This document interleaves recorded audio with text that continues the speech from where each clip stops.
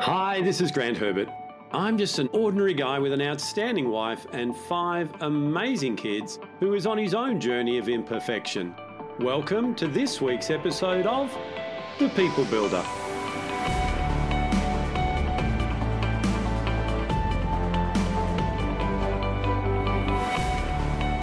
Do you readily and willingly adapt to the changes around you? Or do you resist change and try to hold on to the status quo? Hi, this is Grant Herbert, Emotional Intelligence Master Trainer and Sustainable Performance Coach.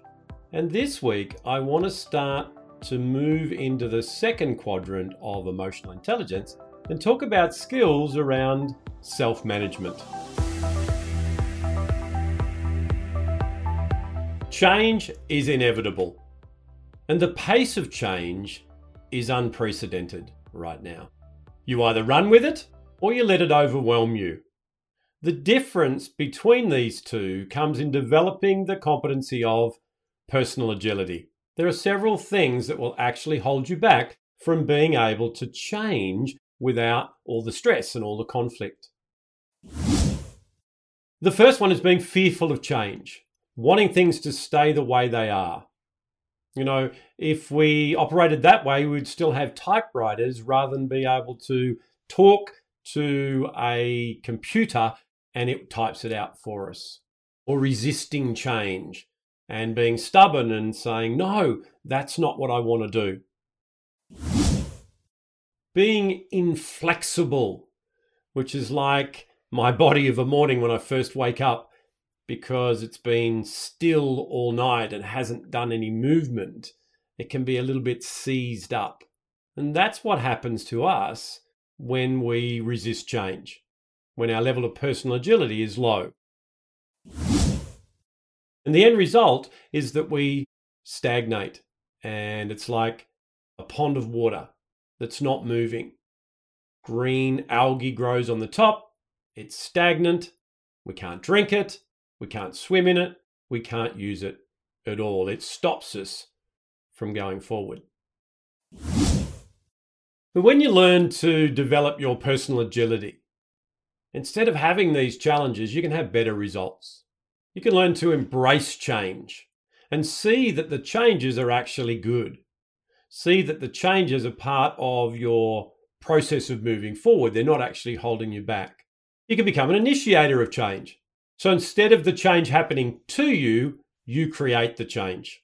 And you learn to become adaptable, like the chameleon, who camouflages itself and blends in with the environment that it's in so that it stays safe. We can do the same thing when we learn to adapt to the change. And the end result is that we have flow and we grow and we move forward. So let me outlay 5 key principles, big ideas that we need to take hold of before we can develop the competency of personal agility.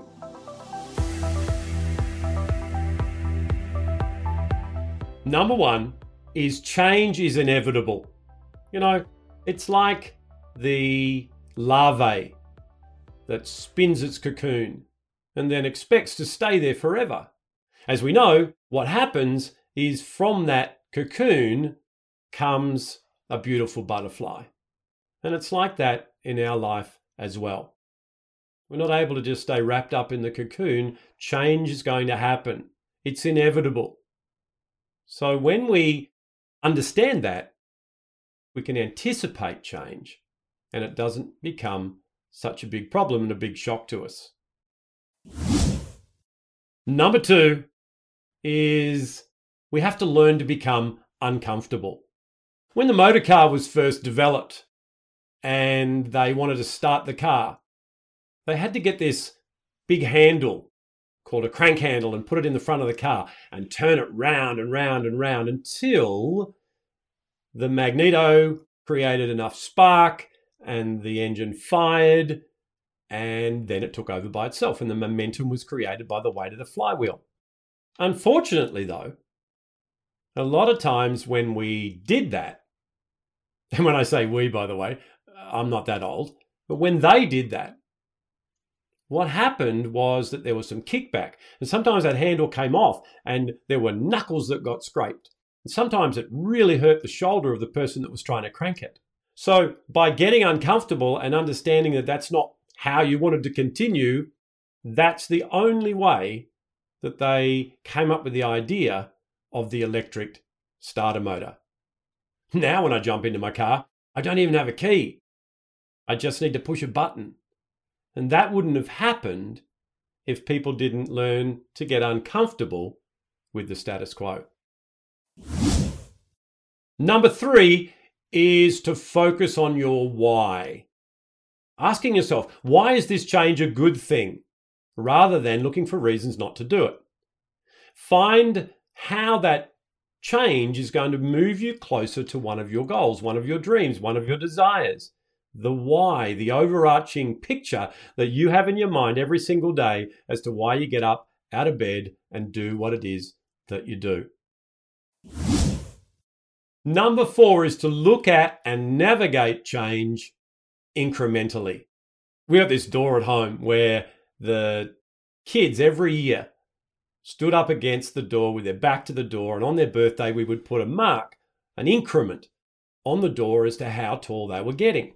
You see, the point I'm trying to make here is they didn't get to be the height that they are now overnight. They weren't born that way. They were a certain size, and then each year they grew. Some years it was a big incremental change. Other years, not so much. When we look at change in the same way, it makes it easier to navigate. We're breaking it down into bite-sized chunks. And the overall thing that we want to do then is know, what do I need to do next? What do I need to do today? What's the first small step that I can take to make that change? And number 5, and one of the most important, is to seek support. Make sure that whenever change is happening, you've got a support team. You've got people you can talk to. You've got people that are going through similar things to you. You've got people that can offer you practical support in being able to navigate the change. So there's 5 key principles, big ideas, concepts that we need to understand before we can navigate change without the overwhelm. So if you're feeling a little bit out of kilter with all the changes that are going on around us right now, it might be time for you to just step back, have an honest look, and see where you are in this competency of personal agility. Emotional intelligence starts with awareness and then empowers you to be able to manage your responses to what's going on around you. When we can control the disruptive thoughts and feelings, we're able to change without it being a major challenge, because we're looking at it logically and we're going through those principles that I gave you before. Well, that's it from me for another week. Make sure you hit the subscribe button. If you need some help in developing your emotional intelligence, make sure you get in touch.